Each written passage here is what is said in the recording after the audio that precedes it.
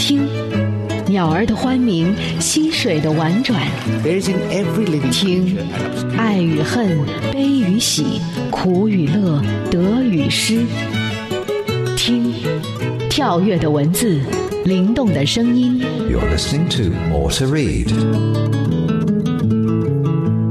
欢迎收听轻松调频美文阅读 More to Read， 我是沈听，让我们在这里一起听美文学英语。今天我们将会听到美国著名的黑人民权运动领袖马丁·路德·金的一句话，印度文人拉宾德拉纳特·泰戈尔的一首诗歌，以及由英国著名小说家威廉·萨默塞特·毛姆所写的一篇短篇小说 The Social Sense 人情世故当中的节选片段。More to read， 用文字抒发感情，用文字诉说故事，用文字穿越古今。 Daily Quote。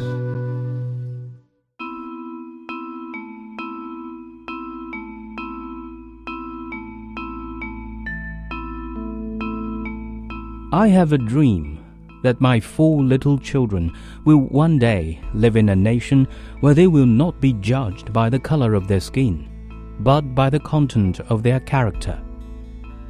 Martin Luther King Jr. 我有一个梦想，有一天，我的4个孩子将生活在一个不以肤色而以品格优劣来评价他们的国度。马丁·路德·金。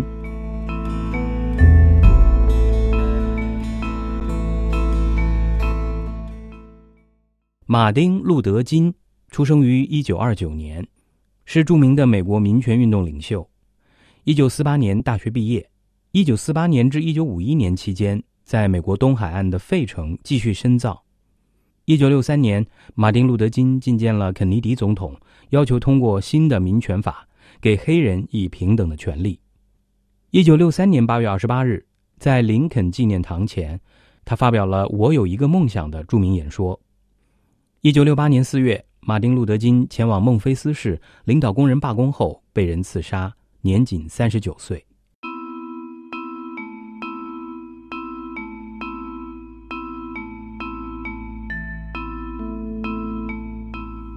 I have a dream that my 4 little children will one day live in a nation where they will not be judged by the color of their skin, but by the content of their character. Martin Luther King Jr. 我有一个梦想，有一天，我的4个孩子将生活在一个不以肤色而以品格优劣来评价他们的国度。马丁·路德·金。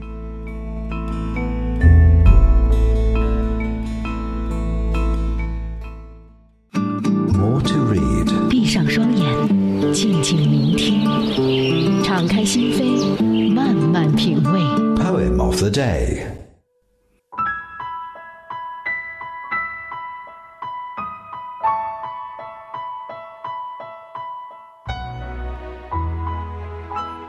My Song, Rabindranath Tagore. This song of mine will wind its music around you, my child, like the fond arms of love. This song of mine will touch your forehead like a kiss of blessing. When you are alone, it will sit by your side and whisper in your ear. When you are in the crowd, it will fence you about with aloofness. My song will be like a pair of wings to your dreams. It will transport your heart to the verge of the unknown. It will be like the faithful star overhead when dark night is over your road. My song will sit in the pupils of your eyes and will carry your sight into the heart of things. And when my voice is silent in death, my song will speak in your living heart.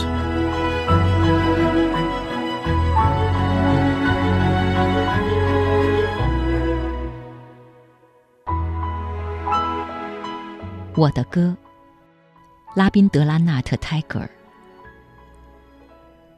我的孩子，我这一支歌将扬起它的乐声，围绕你的身旁，好像那爱情的热恋的手臂一样。我这一支歌将触着你的前额，好像那祝福的接吻一样。当你只是一个人的时候，他将坐在你的身旁，在你耳边微语着。当你在人群中的时候，他将围住你，使你超然物外。我的歌将成为你的梦的翼翅，它将把你的心移送到不可知的岸边。当黑夜覆盖在你路上的时候，它又将成为那照临在你头上的忠实的星光。我的歌又将坐在你眼睛的瞳仁里，将你的视线带入万物的心里。当我的声音因死亡而沉寂时，我的歌仍将在你活泼泼的心中唱着。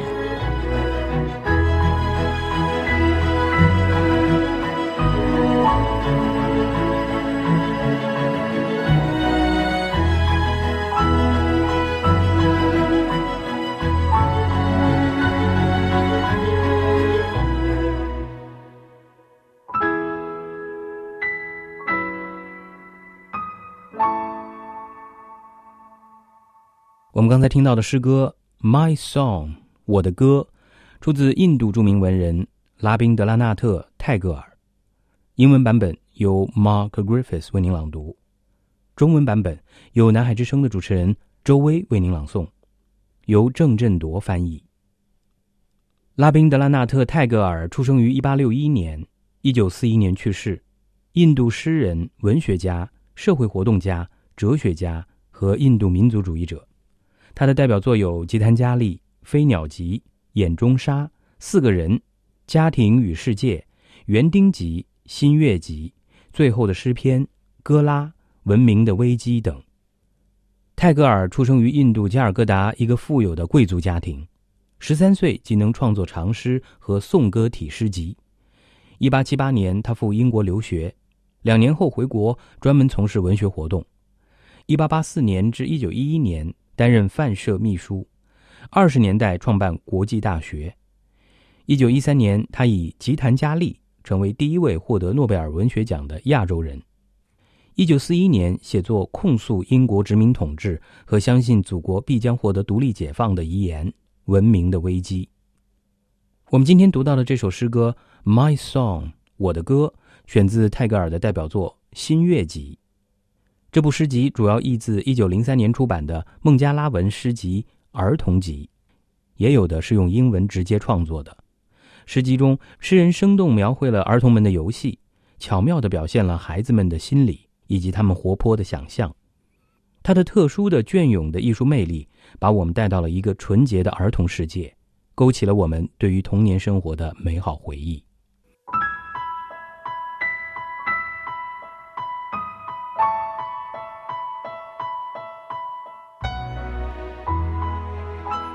My Song, Rabindranath Tagore. This song of mine will wind its music around you, my child, like the fond arms of love. This song of mine will touch your forehead like a kiss of blessing. When you are alone, it will sit by your side and whisper in your ear. When you are in the crowd, it will fence you about with aloofness. My song will be like a pair of wings to your dreams. It will transport your heart to the verge of the unknown. It will be like the faithful star overhead when dark night is over your road. My song will sit in the pupils of your eyes and will carry your sight into the heart of things. And when my voice is silent in death, my song will speak in your living heart.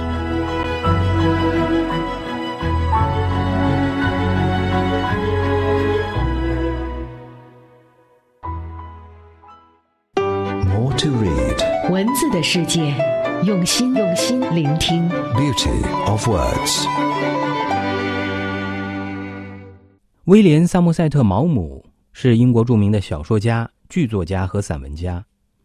1874年，他出生于一个律师家庭，父母早亡，由伯父接回英国抚养。毛姆原是医学系学生，后来转而致力写作。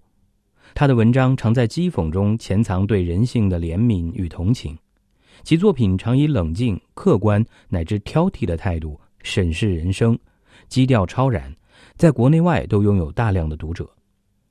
那么在今天的节目中，我就为大家选读一篇由毛姆所写的短篇小说《The Social Sense》人情世故。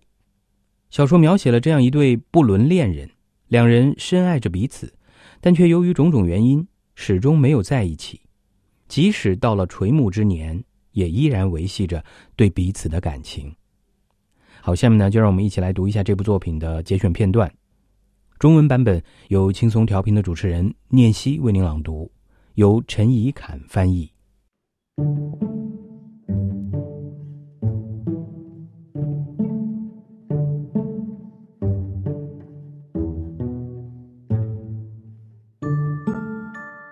The Social Sense by W.S. Maugham.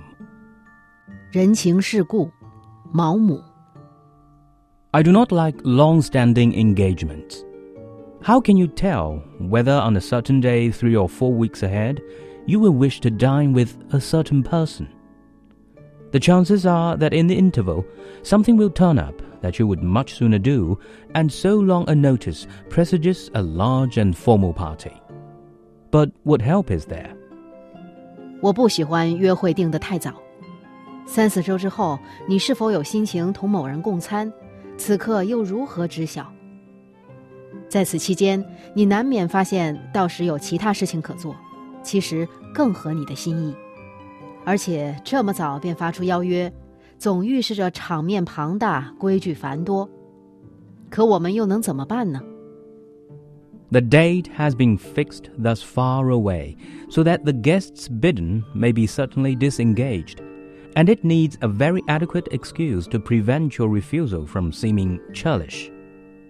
You accept, and for a month the engagement hands over you with gloomy menace. It interferes with your cherished plans. It disorganizes your life. There is really only one way to cope with the situation,and that is to put yourself off at the last moment. But it is one that I have never had the courage or the want of scruple to adopt.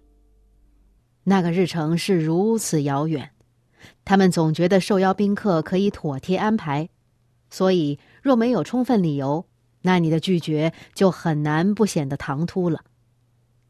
无奈接受之后，整整1个月，它便阴郁地悬在头顶，让人生畏。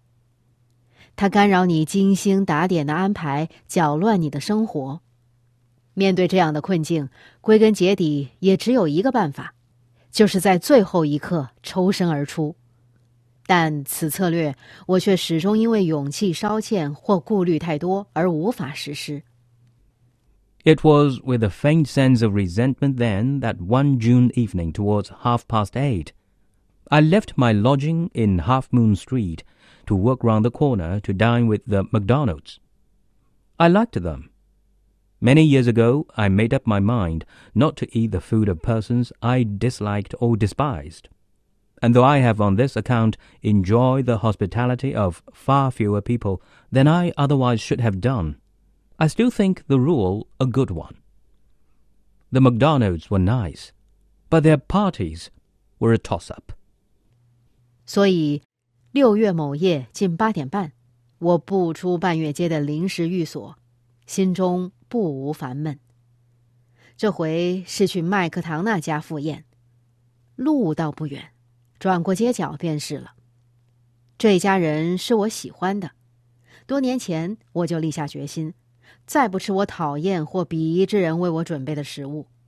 虽然因此所能享受的好意大为削减，但我依然认定这是条不错的规矩。麦克唐纳一家人的确可以亲近，但他们办的聚会却好坏全凭运气。They suffered from the delusion that if they asked 6 persons to dine with them who had nothing in the world to say to one another, the party would be a failure. But if they multiplied it by 3 and asked 18, it must be a success. I arrived a little late, which is almost inevitable when you live so near the house you are going to that it is not worthwhile to take a taxi, and the room into which I was shown was filled with people. I knew few of them, and my heart sank as I saw myself laboriously making conversation through a long dinner with 2 total strangers. It was a relief to me when I saw Thomas and Mary Wharton come in, and an unexpected pleasure when I found on going in to dinner that I had been placed next to Mary. 他们的误会是这样：如果你请了6个人，这些人掏空脑袋也没有什么话可聊，那么聚会就失败了。但如果你将宾客人数乘以3，请来18个这样的人，你的聚会便能大获成功。我到得略晚了些，住得太近时，因为总觉得打车多余，迟到几乎是难以避免的。进屋时，里面已经挤满了人。我预见自己将在漫长的饭局中和左右2位全然陌生之人辛苦交谈，不禁心为之一沉。后来见到沃顿夫妇，也就是托马斯与玛丽进屋，心情才稍有疏解。上桌时发现玛丽就坐在我旁边，更是惊喜。Thomas Wharton was a portrait painter who at one time had had considerable success. But he had never fulfilled the promise of his youth, and had long ceased to be taken seriously by the critics. He made an adequate income, but at the private view of the Royal Academy, no one gave more than a passing glance at the dull but conscientious portraits of fox-hunting squires and prosperous merchants which, with unfailing regularity, he sent to the annual exhibition. 托马斯·沃顿是个肖像画家，曾红极一时，但年轻时所谓的不可限量始终没有兑现，而评论界看清他也已经很久了。他的收入不算微薄，皇家学院的预展中，他每年都把自己画的这些猎狐乡绅和殷实商贾兢兢业业送来，但没人会在他苦心经营的无趣画作前多驻足片刻。One would have liked to admire his work because he was an amiable and kindly man. If you happened to be a writer, he was so genuinely enthusiastic over anything you had done, so charmed with any success you might have had, that you wished your conscience would allow you to speak with decent warmth of his own productions.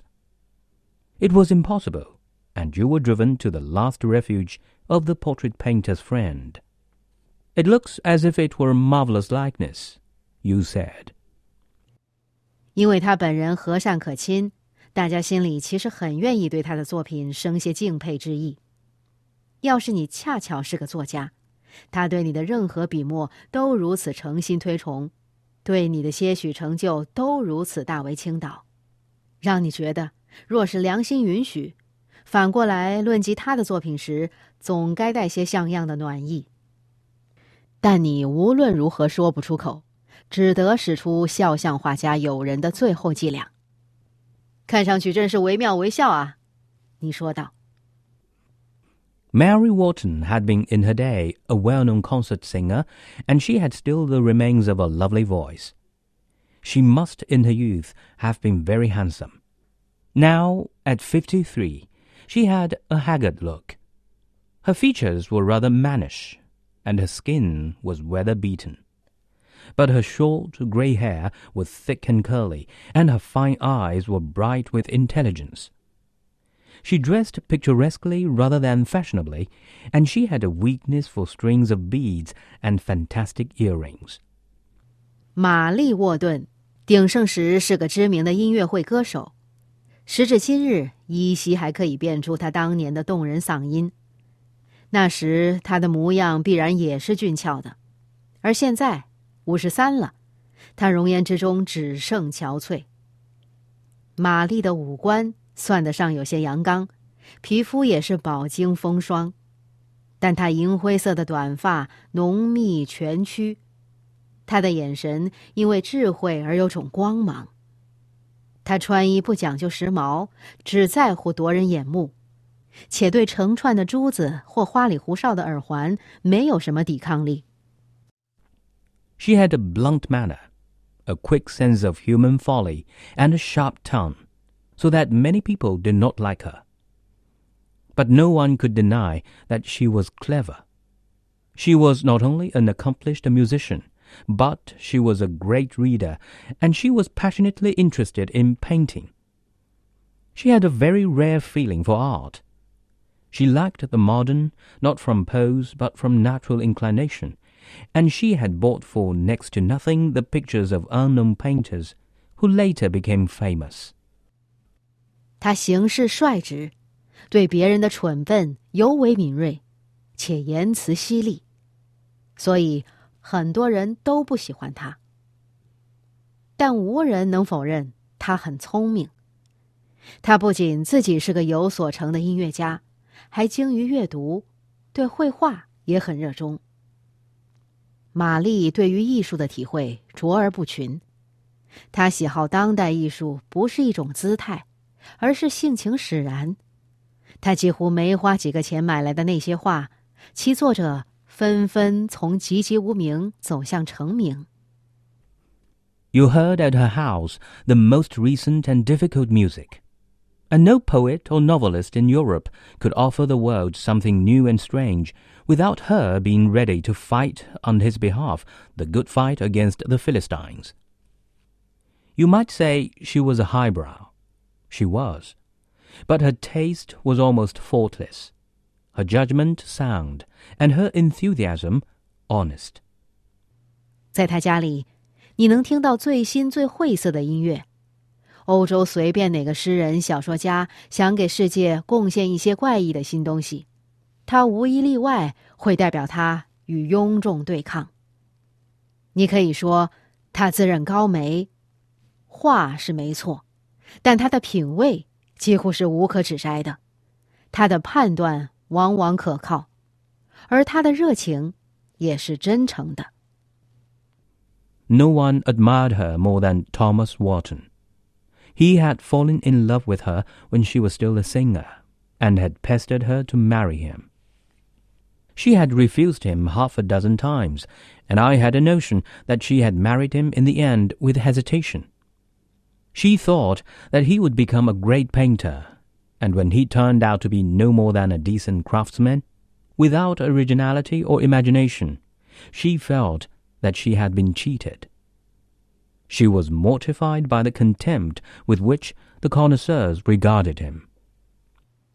说到对他的推崇欣赏，没人比得上托马斯·沃顿。在他还是个歌手时，托马斯便情根深重，一直纠缠着要娶她。他之前拒绝了5、6回，我一直感觉他最后答应也是犹疑的。她总以为丈夫会成为了不起的画家，但后者最后不过是个工匠。虽然技艺尚可，但全无独创性和想象力。玛丽就觉得自己被骗了。鉴赏家们对托马斯的鄙弃让她不堪其辱。Thomas Wharton loved his wife. He had the greatest respect for her judgment, and would sooner have had a word of praise from her than columns of eulogy in all the papers in London. She was too honest to say what she did not think. It wounded him bitterly that she held his work in such poor esteem, and though he pretended to make a joke of it, you could see that at heart he resented her outspoken comments. Sometimes his long, horse-like face grew red with the anger he tried to control, and his eyes dark with hatred. It was notorious among their friends that the couple did not get on. 托马斯·沃顿很爱他的妻子，对他的敬重无以复加。他宁可从他嘴中听到一句褒奖之词，也胜过伦敦所有报纸连篇满版的颂扬。可他太诚实了，不是心中所想就说不出来。玛丽如此看清托马斯的画作，伤害丈夫很深。虽然托马斯常故作轻松，以玩笑置之，但看得出来，他在心底是憎恶那些不加粉饰的评论的。有时虽极力压抑怒火，他长长的马脸还是渐渐变得通红，眼神也阴沉起来，里面都是敌意。他们夫妻不和，早已众人皆知。They had the distressing habit of fripping in public. Wharton never spoke to others of Mary but with admiration. But she was less discreet, and her confidants knew how exasperating she found him. She admitted his goodness, his generosity, his unselfishness. She admitted them ungrudgingly, but his defects were of the sort that make a man hard to live with. For he was narrow, argumentative, and conceited. He was not an artist, and Mary Wharton cared more for art than for anything in the world. It was a matter on which she could not compromise. It blinded her to the fact that the faults in Wharton that maddened her were due in large part to his hurt feelings. 但叫人尴尬的是，他们常在公开场合争执起来。不过沃顿和外人说起妻子，倒都是好话，但玛丽却没那么慎言。他的几个知己都晓得托马斯让他如何恼怒。他承认托马斯的确是个善良、慷慨、无私的人，承认时毫不勉强。但他也狭隘、好争、自负，让这个男人很难相处。他不是个艺术家，而这世间玛丽最看重的就是艺术。在这件事上，他无法妥协。也正因为这一点，他全然意识不到托马斯身上让他发狂的种种缺点，很多时候是因为他被触到了痛处。